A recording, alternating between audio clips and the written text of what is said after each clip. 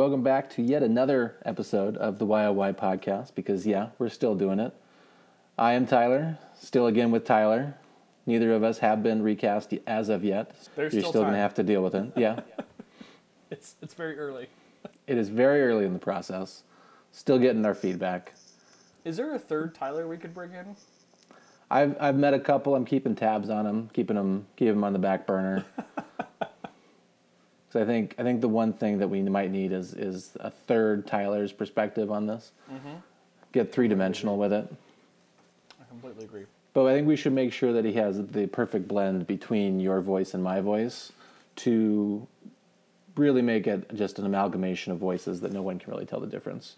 I'm hoping to make this whole experience as confusing as possible for everyone involved, including you and me. Absolutely. I think that's really the goal of any endeavor when you set out to confuse and anger as many people as possible. Hey, speaking of confusing and angering. Yeah. I know that last episode I teased you a little bit. You did. I gave you just a little bit of a snippet as to what we would be talking about this episode. And I think I said the words third baseman and all-star. Yeah. That could bring to mind, I think, a couple of people that I definitely think deserve a podcast episode about them. Those two. And we'll get to all of them. We will definitely get to all of them. Don't worry. Dear listener, do not worry. We will cover all of them. The first being Adrian Beltre. Mm-hmm. I label him the one that got away. Oh, yeah. If the Seattle Mariners was a person, I like to imagine him like running after Adrian Beltre as he leaves on a bus for like some World War II, kind of thing. And he's waving out the window, and the Mariners are running after him, saying "Don't go." Yeah, yeah. He was the one that existed before, and then got away, and then in the middle, there was the Seattle Mariners. Yep. But that's for another day, and another day, and another stiff drink. For today, though, there was the one that arrived and then immediately failed, and it hurts. It hurts so bad, and it's the player that made me really want to do this podcast because, again, as I mentioned in the first episode, I feel like a crazy person when you think about the total drop-off in talent that is one Chone Figgins. Oh, absolutely. I don't understand it. I think we can use this episode to try to understand it. I don't think we will. I think we'll just wind up being angry and sad, and that's okay because that's what this is for. It is, exactly.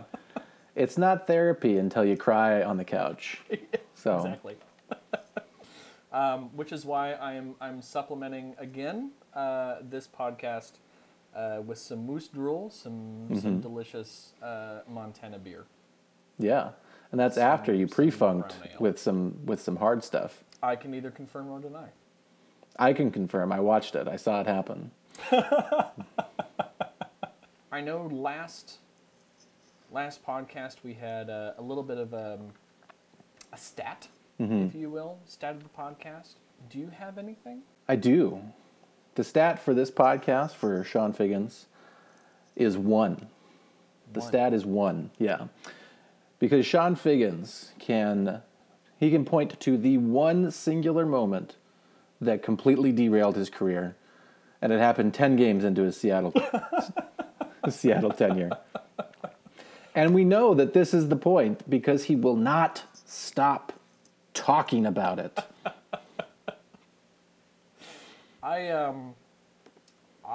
am really, really excited to see Chone Figgins write a tell-all about like a 2-hour episode that happened 6 years ago. And it's going to be like a 400-page manifesto. Yeah. It's going to be like an entire season of 24, but it's going to be just about that like 9th inning. It is really interesting though, like going into Figgins and everything that happened to him. There's no history of injury. Nope. It's a really good test case for an amazing and incredibly talented player inexplicably like getting the yips. I don't know Yeah. what it is, but it's This weird. is I believe is the gypsy woman's finest work. That damn gypsy woman. I know She will not leave. She has honed her craft, and this is her piece de resistance in Chone Figgins. I mean, this guy was Still has not fixed her window, really. No, hasn't. Well, it fuels her. That rage fuels her. You can't get rid of the fuel. But this is a guy in Figgins who was an incredible baseball player when he was with the Angels. Yeah. From 2002 to 2009, he wasn't going to blow you away with power. He had basically no power in his swing. Yeah. But he did so many other things that made him a great addition to that roster. I mean, which is why they brought him on. Yeah. Yeah, I mean, it makes perfect sense. You look at his Angels career. He played there for 8 years. Mm-hmm. He averaged 84 runs a season, 149 hits. That's incredible. Yeah, averaged almost 40 stolen bases a year. Only got caught stealing about 13 times a season. He walked 58 times a year, and didn't strike out that much.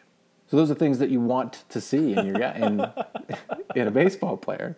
He hit the ball, he got on base, he stole bases, he moved it along, he scored runs.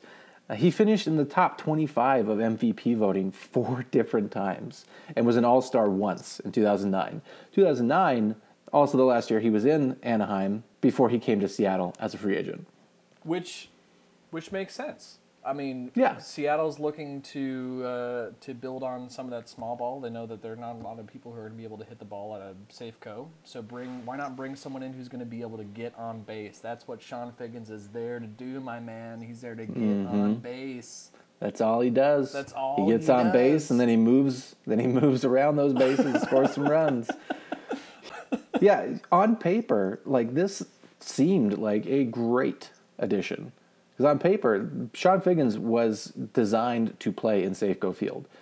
Oh, for sure. Hit it to an open space, advance a runner, just don't strike out. Yeah. And don't hit it at somebody. Yeah. Which are basically the two things that he immediately forgot as soon as he signed with Seattle.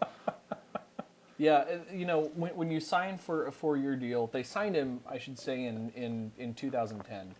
When you sign someone for a 4-year, $36 million deal, you don't expect that they are then going to essentially be out of baseball in the next 2 years in half of that deal. Oh yeah, and that's what happened. And it's so weird that his stats drop off like they go off a cliff. And I know that Safeco is a big park, and I know that you're not necessarily surrounded by the kind of buffering talent that you might have been in Anaheim. But, I mean, my God. Yeah. Like, look, understandable. It's a new environment. Maybe there's going to be a little bit of drop-off. But everything that made Chone Figgins in Anaheim, he just stopped doing in Seattle. He didn't get on base. He didn't take walks. He couldn't steal bases. And so if you put all that together and you put it in a package that has basically negative power, like I think anytime he hit a home run, the pitcher then had to justify not being immediately demoted back to AAA. Yeah, I mean, and Chone Figgins makes me physically ill. Because there are so many things that happen at the same time that it's, you know, if you say this player was fantastic, he was great at getting on base, then all of a sudden that on-base percentage plummets. I get that. If you're saying that, you know, he was really good at, you know, driving in runs, he was an RBI machine, maybe hitting a lot of sac flies, things like that, and then that drops off, okay. But for everything to take kind of the precipitous fall that it did at the exact same time, it just seems so bizarre and rare, and it leads me to drink. It really does. Understandably so. Are you going to be with me on this? Yeah, Chone Figgins is driving me to drink as well. Okay. And in honor of Chone Figgins, I have switched to wine. And much like Chone Figgins, it's full of sour grapes. But unlike Chone Figgins, those sour grapes probably took a little longer than 10 games into the season in order to to give up on life. Yeah, Yeah, absolutely. Yeah. I also commend you for drinking wine this late into the evening. I figured I was gonna end up saying something catty, so I might as well fuel it. Does your wife know that I've kind of my habits have rubbed off on you, or the Mariners' kind of emotions have rubbed off on you? Does she know that She understands. Oh, she understands. Okay. She's watched Seattle destroy me year after year. I can't imagine why she doesn't want to watch it on TV with you. I know, right? With how much joy it brings us, why wouldn't our wives want to sit in a room with us while we commit opening up a vein? Yeah. I do think the more that we talk about it, because we do need to make sure that we make it clear, you and I, Tyler, we know each other socially. Yes, we do. That is to say, we from time to time have been known to frequent the same parks with our true. offspring and our spouses together, where they get to run around and swing on the swings, and then our children also play. Yeah, they also get to do stuff. Yeah. Somebody's watching them, I'm sure. But Not us. Not we all. beat them to the swings, so get a little bit faster, then maybe we can talk. That said, I think we need to do a Why-O Wives episode where we bring them in on it and ask them how they feel about our feelings about the Mariners. I think that would open up a whole new can of worms as to unhappiness associated with baseball. And their general apathy towards baseball in general is that, again, it's a perfect segue into Chone Figgins. Yeah, absolutely. I think because he represents that same type of apathy, I think. And you look at, let's just put his drop-off into perspective. So in Anaheim, he's an excellent player. He's a key piece of it. They win a World Series. He comes to Seattle and hits below his career average in every season in these categories. Oh, boy. Oh, boy. Now, clear your schedule, because this is going to take a while. Runs, hits, doubles, triples, home runs, RBI, stolen bases, batting average, on-base percentage, slugging percentage, on-base plus slugging, and total bases. Basically, every statistical category that you are measured by as a hitter, Figgins hit below his career average. I wonder if he got some kind of tropical disease and just never disclosed it. Like he was just trying to be really cool about it.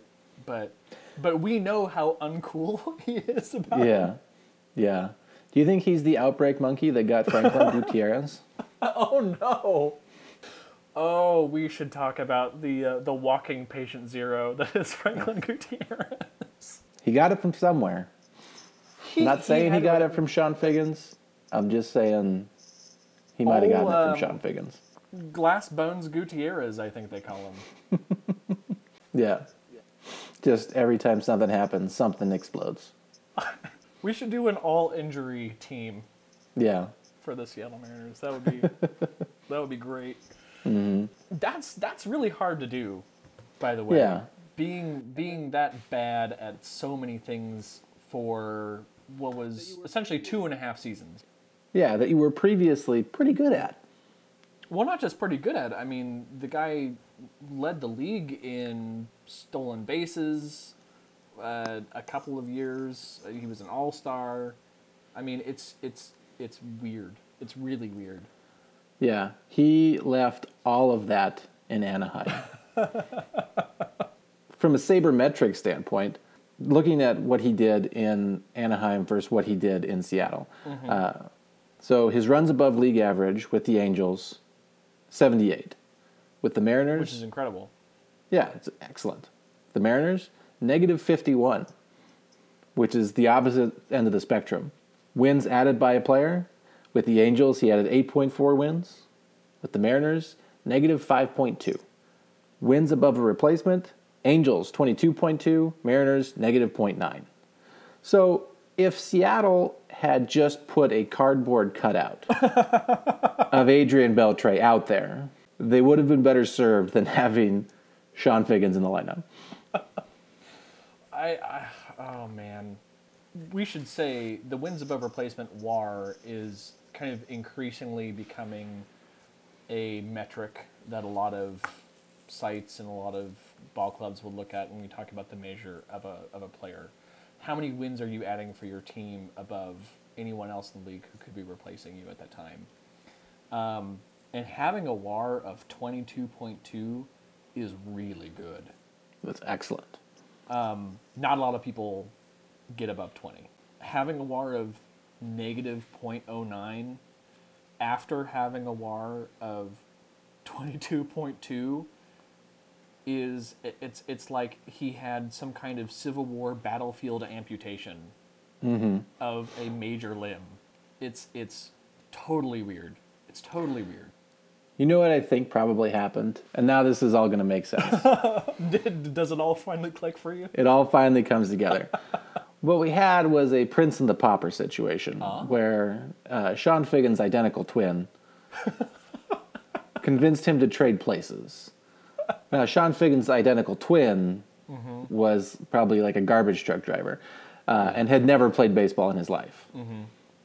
And so that person took over Chone Figgins' career, which explains the precipitous fall off as he exited the league unceremoniously. And then Chone Figgins is probably somewhere being very happy just driving a garbage truck all day long. I will say Chone Figgins' brother, still fantastic batting average for a garbage truck driver. Though. Yeah. I mean, he did really well. Yeah, when you put it in terms of a garbage truck driver who has never played baseball, the man should be commended. We don't give that guy nearly enough credit. You really made me feel bad about everything that happened, because hearing that statistical drop-off makes you wonder what the hell happened to the guy. And it's honestly, it's just not easily explainable. Again, if it sounds like I'm having trouble wrapping my head around this and putting it into words, it's because it's just weird. And we'll get to it later on, and you teased it a little bit, the stat of the podcast, this one moment that we keep referring to. In my head, I keep going, can that really be it? Can that one thing cause someone so talented to drop off the face of the earth? Well, if you listen to Chone Figgins tell it, absolutely. So let me run through a bit of the kind of the background that goes into the incredibly poor decision making by the Mariners in retrospect that leads to this. And you stop me when we get to that point. Dear listeners, it will be earlier than you expect that Chone Figgins gets to his breaking point.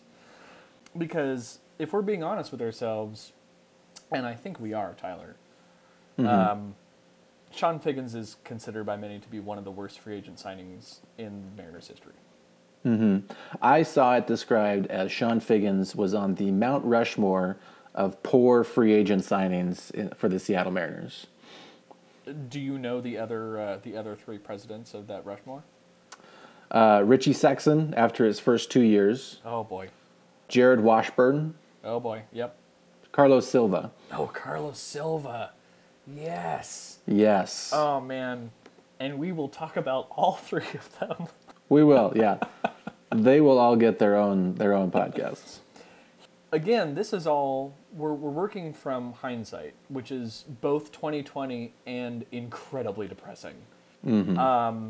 Which is that, now we regard Chone Figgins as one of the worst free agency signings, but at the time, we're thinking of him as really kind of building on some success and being someone who's going to be a catalyst for kind of a new guard, if you will, in Seattle.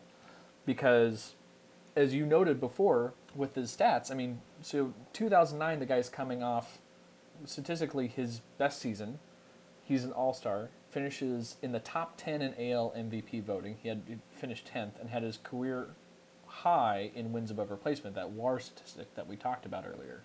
Mm-hmm. So there might not be anyone that you want more. So at the yeah, time, and then when you think of his versatility, mm-hmm. his ability to hit at the top of the order, mm-hmm. pairing him with Ichiro. Yeah, I mean how could this go wrong? Quickly. Yeah, and to a startling degree. To a startling degree. So Jack Sorensic, they're building off of an 85 and 77 season in 2009. So one of the few winning seasons that they've had since their success in the early 2000s. And so you go, okay, well, we're losing a couple of pieces. One being the other third baseman that we'll eventually talk about in Adrian Beltre. Mm-hmm. So he opts for free agency. Who do you get to replace Beltre but a guy that can, at the time, get on base seemingly more, who's going to be more valuable as a base runner to you? You might lose some of that defense, but you're probably making up for that in someone who's actually be able to score some more runs. Yeah, you take a hit on the defense, you take a hit on the power, but you get a guy that you're expecting to be on base a lot, steal a lot of bases, and score some runs. Mm-hmm. So they already have, as it turns out, a pretty good second baseman in Jose Lopez, which is just a weird thing to say. So they move him to third because Figgins is a second baseman. They're making room for him. It's not like they're not willing to compromise for the guy. And then the freaking wheels come off. Yeah. And 2010, in which Chone Figgins plays in all but one game. Yeah. He has arguably the worst statistical year of his career. Yeah, because if you look at it, he never hit lower than 267 in any full season with the Angels. In 2010, he hits 257, 10 points lower than any season with Anaheim, and that is as good as he will be for the Mariners. That is the apex of Seattle Chone Figgins. It's just bizarre. And not only that, he ties his high in strikeouts, which is another thing. You're not hiring the guy to strike out, you're hiring the guy to get on base. Mm-hmm. He has, I think at the time, would be his second lowest on-base percentage up to that point of his career, and then it continues to get worse. And the rails came off really early, really early, because 2010 we can devote a whole episode to the absolute crushing dumpster fire that was the 2010 Mariners season. Yes. But something happened in 2010, Tyler. What was that something that happened in 2010? It was a turning point in Chone Figgins' life. And it came just 10 games into the season. Wasted no time. No time in immediately having his life ruined. So April 10th, the Mariners are playing the Rangers in Arlington. And late in the game, Wakamatsu decides to pinch hit for Figgins. And he brings in Ken Griffey Jr.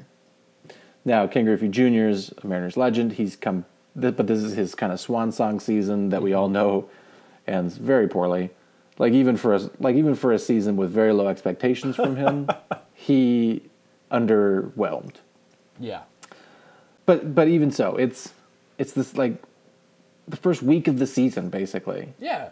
So he gets replaced by Ken Griffey Jr. late in the game. Mm-hmm. Ken Griffey Jr. ends up knocking in the winning run in that game. So you'd think everybody would be happy. Au contraire. You would think. Apparently, Chone Figgins took that very personally. From Mike Salk, quote, "He pouted when Ken Griffey Jr. pinch hit for him." A grown adult. Major League Baseball player who has probably pinch hit for other people before, at least situationally, is, what was that word again? Pouting? Yeah. Pouting. That is disappointing. It is. But here's what's more disappointing. Here's what Chone Figgins says about it. In 2014, 4 years after the fact, Quote, it kind of says it all when you have just signed a $38 million contract and they pinch hit for you in the fourth game. It's been 4 years, and he's trying to get on with a new team after no one has signed him, and he is still talking about this one singular moment. And it really is the moment that set him on a bad path with Seattle, because this was not the only time he butted heads with Seattle managers. Not even in that same season. No, it's like at this point, it's late in the game, early in the season. They end up playing him, like you said, in every game but one, and he is faced with a decision. Mm-hmm. Do I take this moment and grow from it, act like an adult, join my teammates in celebration of a win? Or do I hold on to this moment and then start a brawl in the dugout later in the season? Yeah, to not have the situational awareness as well. So we should also say he is not being pinch hit for by Russell Branyan or Chris Taylor. He's being pinch hit for by Ken fucking Griffey Jr., man. Yeah. Like, there's a kind of like situational awareness that you have to say, I understand why this is happening. Yeah. I understand the matchups. I also you're in understand Seattle. Some pressure that's involved. Exactly. You're in Seattle. Ken Griffey Jr. is sitting on the bench. Give him a couple ABs and big opportunities, and then you get this moment that's great for him. It's great for the fans. Mm-hmm. Everybody's happy, except for Chone Figgins. If you look at it though from a purely a statistical perspective, mm-hmm. it was probably the wrong move by Wakamatsu, because Figgins up to that point had been trending up. His hitting was trending up. He was doing better at the plate. Griffey's was trending down. Griffey was obviously on his way out of his career. Figgins had just signed. He was going to be like one of the cornerstone guys to build around. So from a purely statistical point of view, it was probably the wrong move to make. That being said, it worked out. So shut up. Agreed. And not only did it work out, but you have to understand that in your head when you go, I know that I'm a better player. I know that I'm a better player in this situation. Have the self-confidence to also say, that's fine. The next time I get up to the plate, I'm still going to continue to hit it. Exactly. And this guy's going to go away in a year.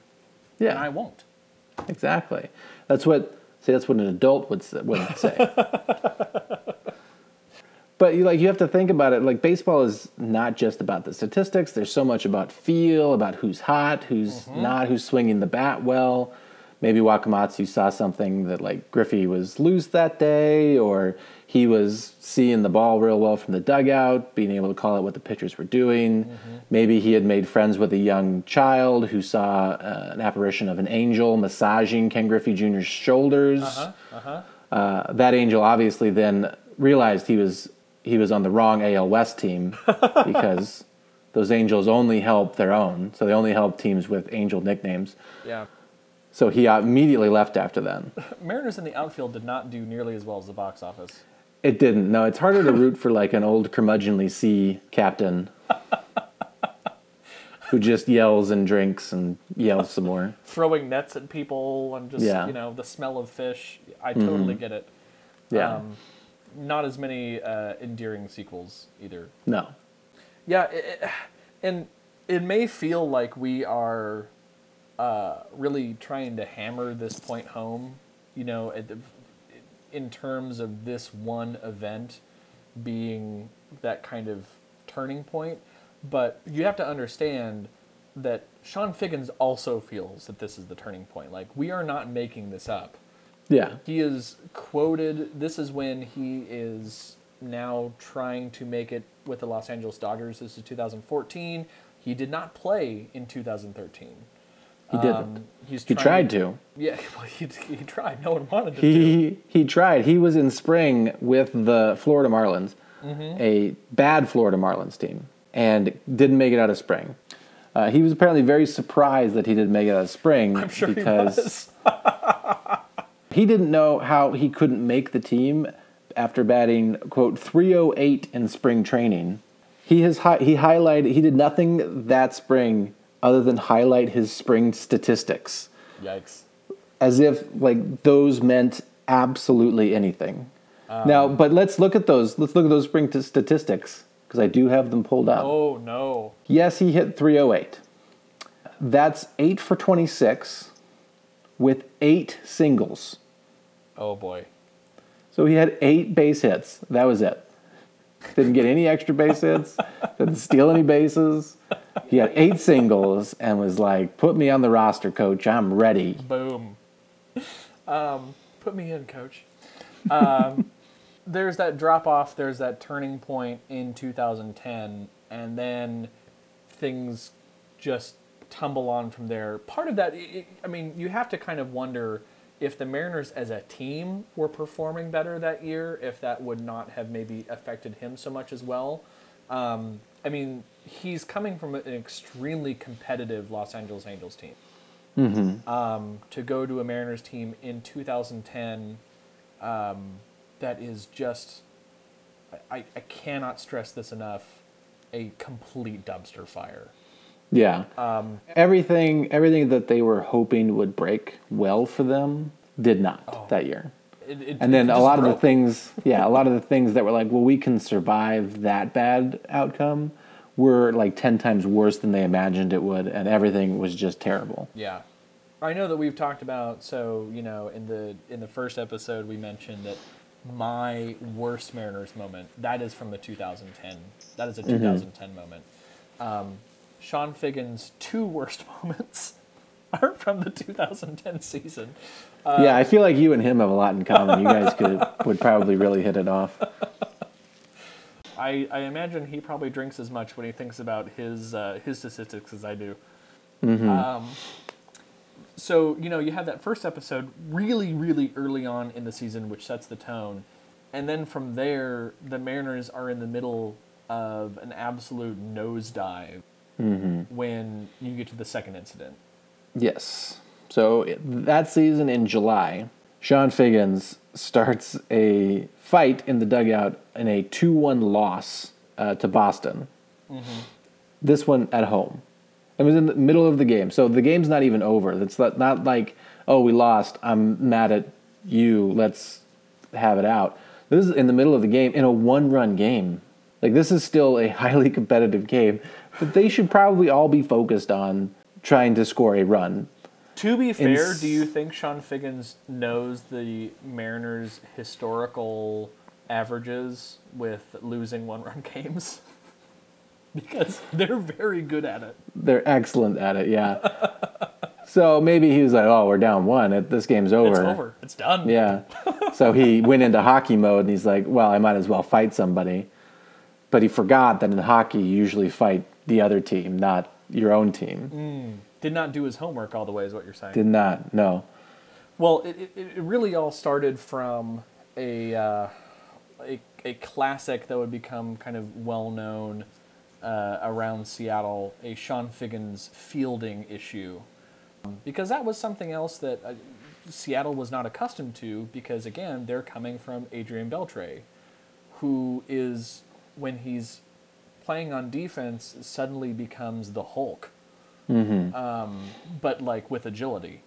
Yeah. So, like, the Hulk after several years of hot yoga. Yeah. And all of a sudden, they're dealing with Figgins, who I think emotionally is not invested. Certainly not emotionally invested at the plate. And no, they took him out of a game in the first week of the season. How could he possibly buy in? It's not like there are 160 more games where he could demonstrate value.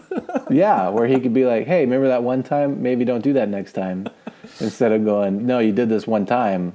And then he checked out. Yeah. Yeah. And he's not just checking out in the batter's box. He's checking out on the field. So they're dealing with that. And this is kind of exemplary of that. I mean, to an extreme degree, it wasn't happening like this all the time, but essentially Michael Saunders, who I believe still holds the nickname the Condor, which is Yes. kind of amazing. Michael Saunders throws it in from right field. It sails over Jack Wilson's head and is going towards Chone Figgins, and he just stands there. He just stands there and lets the ball go past him. This ball hit, of course, by ex-Mariner and probably former or future episode Mike Cameron, who then moves from second to third on what was not just an error, but really a lack of giving a shit. Yeah. Or as Don Wakamatsu put it in the understatement of the year, quote, "I didn't think there was much effort in that backup." Very restrained, Don Yeah. Wakamatsu. Yeah. And then from there, it spiraled, one might say. It really did. Because when they got back into the dugout, Wakamatsu was like, I'm benching you. And the response should have been, well, yeah, obviously. Makes sense. Yeah. Figgins took a different approach. So an argument breaks out between Figgins at one end and Wakamatsu on the other end. So they're on opposite ends of the dugout yelling at each other. They are yelling so loud and causing such a scene that a ball girl, apparently passing in front of the dugout, stopped to watch the scene with her mouth agape. So while Figgins is shouting, Russell Branyan is interceding. Mm-hmm. Jose Lopez is trying to get between the two. Yeah. Lopez then gets pushed back by a teammate toward the far end of the dugout. Several other Mariners get involved, including the hitting coach. The starting pitcher that day, Jason Vargas, who was really stoked that even though Cameron got a free pass to third, he stranded him there to keep the game close. He was pumped. So he's celebrating this. He comes into the dugout, and now he is in between two guys trying to fight each other. Those two guys, of course, being the guy who let Cameron get to third and his manager. It's just an absolute cluster. So yeah, Jose Lopez, I think, ended up getting his jersey torn off of him. Like, how? What? How does that happen? It's a bad sign. Yeah. It's a bad sign. And again, this is not happening in a vacuum. The Mariners had lost, I think this was their 16th loss in 20 games. Yeah, and they were mired in like a week of just terrible play. Like nobody was really playing very well.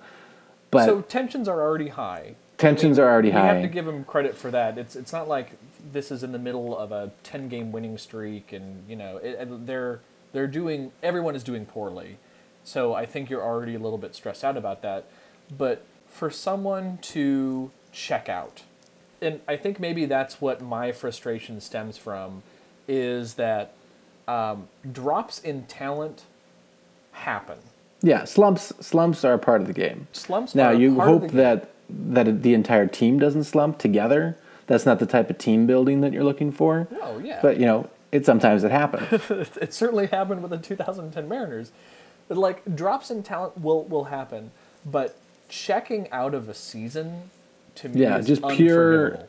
pure laziness. Yeah. Just pure giving up. Chone Figgins, if you were listening to this podcast, actually you're probably not. You probably quit 10 seconds in. Boom. I do not forgive you still. No. To this day.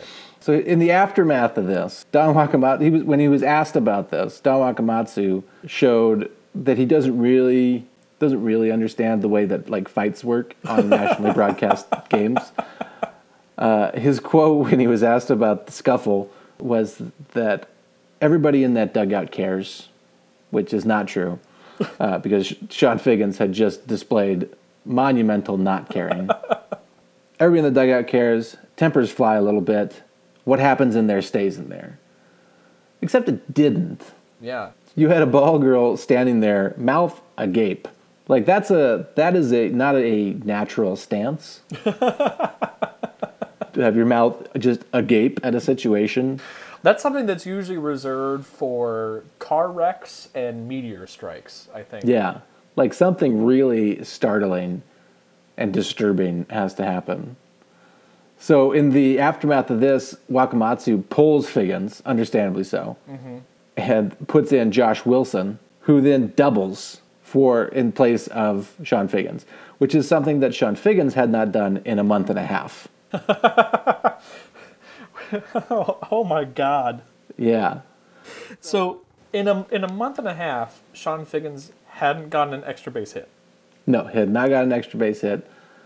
Josh Wilson comes in after watching the entire team brawl and gets a double right off the bat. Was he given a medal?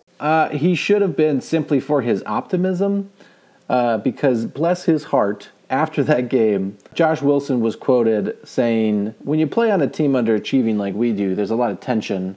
A lot of times, this can help. It's a release. Hopefully it leads to some better communication and we can move on." What a sweetheart. I know. He's just too pure of heart, I think, for this team. He didn't deserve this. He absolutely did not deserve the Seattle Mariners. Not the 2010 Seattle Mariners. He was too good for them. Yeah, I mean, this is kind of the low point. I mean, unfortunately, the season has to continue for another 5 months, but you have these two 5 months, by the way, that Chone Figgins continues to start in every game. Well, because you really still didn't have another option. You're paying the guy $36 million to show up every day. And at some point, you have to feel like this can't be it.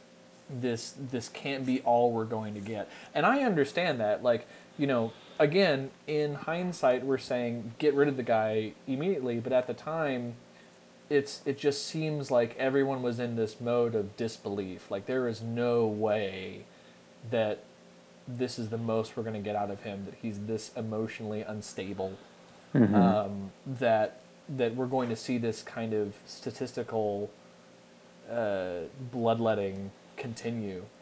But it really did. He was moved to third in 2011 after Jose Lopez left, because why the hell would you stay? I don't know why anybody would resign. He was replaced by Adam Kennedy at third halfway through 2011. So a year and a half into a 4-year, $36 million contract, you are replaced at your primary position. Yes. Well, not even at your primary position, at your secondary position, because you are no longer in your primary. And then in 2012, a new manager, Eric Wedge, bless his heart, again, belonging to that group of older men completely broken by the Seattle Mariners organization, announces that he's going to be a bench player. But not right away. He gave him an opportunity to start again. Yeah. In 2012. Yes. He lasted until May 9th when Eric Wedge was like, "I have seen enough." He's going to the bench. Yeah, and he played in 2012 for the Mariners. I think he just had like a little over 150 at bats. Yeah. That's coming from 600 at bats in 2010. Yeah, but they weren't just pity at bats. He was the everyday starter at third base, and he batted leadoff that season to start the year because they were hoping that any type of change, anything, would spark something, and they would be able to get any kind of production out of him. And they couldn't. They could not. Because he hit 181. Yeah. Which is horrifying. Yeah. After hitting 188 in 2011, he finishes hitting 181 in 2012. In 166 at bats, by the way, that being almost... So that was 122 at bats, fewer than he did in 2011. All right. He actually had 6 more strikeouts in 2012 than he did in 2011. In all of 2011, 288 at bats, he had 42 strikeouts. In 2012, in 116 at bats, he had 48. That's incredible. Yeah, that's the wrong kind of efficiency. That's not what they were looking for. He struck out in almost a quarter of his at-bats. Yeah. It's nuts. And therefore, through that play, he has earned himself going out of baseball in 2013, being designated for assignment, not finding anyone to sign with, going into the minor league system for the Dodgers in 2014 and not making the team. Yeah. So in 2012, Seattle decided they are done. They designate him for assignment, and they basically pay him $8 million to go away. Like, they would rather pay him to have him not be there than to try and squeeze blood out of this stone for another season. I would. So he gets released. They pay him the remaining $8 million on his contract, and he misses out, strangely enough, on a $9 million performance-triggered option that he had for 2014. That was the safest $9 million that the Seattle Mariners have ever promised anyone. Turns out. Do you think they lowered their standards too? They're like, we will pay you. Oh my God, Sean, we will give you $5 if you can hit a double at any at bat this year. And he was like, you know what, guys, I'm done. Yeah, I'll just take the $8 million that you owe me, and I will not run that extra 90 feet for that double. This is another one of those and I think this should be a reoccurring thing now that we've done it with Ayala. Just because I am really curious now, where are they now? Yeah. And I want to know what Sean is doing now. Well, here's the thing. He just retired this spring. No. Yeah, he officially just retired. So he gets released by Seattle in 2012, tries to get on with Miami in 2013, but doesn't make it out of spring, sits out the 2013 season, gets a minor league deal with the Dodgers in 2014, plays very sparingly, and then gets cut after the 2014 season. Sits out the entire 2015 season, then waits around until mid-spring 2016 before signing a one-day deal with the Angels and officially retiring. That is the definition of not giving up the dream, when you should absolutely just give up the dream. Why? So, and that's what's so weird. You're not giving up on the dream far after you've clearly given up on the field. Yeah. He wanted to be a star. It's a weird dichotomy. Putting in the effort. It's just weird. It is weird, and you could tell every time he was trying to catch on someplace, he would go back to that one moment in Seattle. That one moment. It was tough. It's tough to really get on track when they take you out of they take away one at bat in the first week of the season, your first week on the team, for a guy who's the best player in franchise history. It's tough. It's a tough hurdle to overcome, and he's never seemingly overcome it. But he's never come out and said this is the one point that totally ruined my career. But he will not stop talking about it. I told you this as we were prepping for this episode. I feel like Chone Figgins is the kind of guy that would have a false door in his house, and then you just go down the set of stairs and it gets darker and darker. Things are lit by candles, there's a lot of wax falling down on the side, and then it just opens up into a room and it's just pictures of Ken Griffey Jr. with the eyes cut out.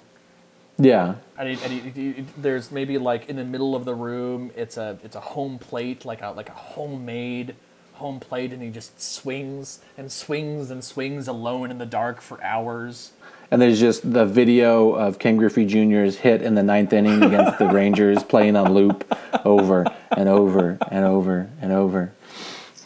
It's scary and sad all at the same time, but mostly as a Mariners fan, just frustrating. Yeah. So, because I am both a Mariners fan and a huge nerd, I wanted to do some extra math. Because one thing that baseball provides us is a lot of great statistics, and I thought, man, it'd be great if I could make some statistics out of those statistics. I came up with essentially the 162 game average, so an average year for Chone Figgins and three of his contemporaries at both second and third base. And those three people are one Mr. Jose Lopez, one bat flip Brett Boone, and Dustin I can't think of a good nickname for him. Ackley. We'll call him Dustin Disappointing. Dustin Uckley. I definitely think that's it. And So yeah, none of these guys, by the way, are going to be going in the Mariners' Ring of Honor at any point. No. I mean, Brett Boone might just because he happened to be playing in 2001. Yeah. But really, it's accidental.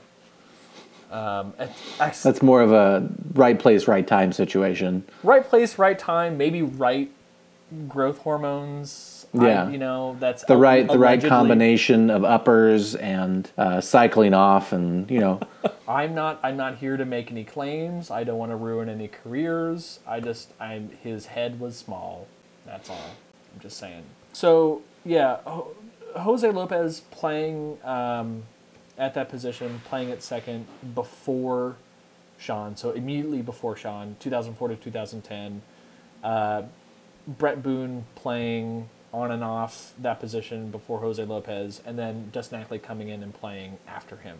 So Chone Figgins, 162 game average for his batting average in Seattle. He hit 209. 209.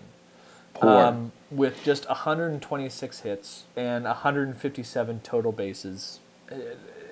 On an on-base percentage under 300, so 2.81, and just 32 RBIs. That's averaging out everything that he did in Seattle to a one season of quote-unquote production.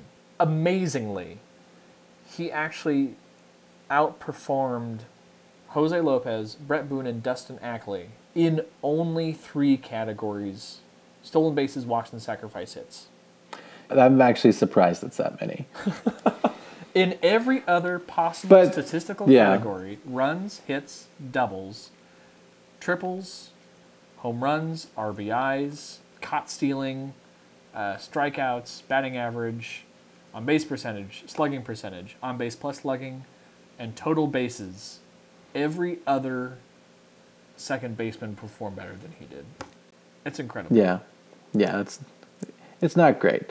Since 2001, so that famous 2001 season, only Chone Figgins has had a sub-200 total base average. So that's behind Jose Lopez, Brett Boone, and Dustin Ackley, which is interesting because I think this is most surprising for Mariners fans considering the recent history of Dustin Ackley and kind of feeling that frustration to know that as bad as he may have been, Chone Figgins was demonstrably worse. He was an incredible upgrade over what he replaced. Yeah.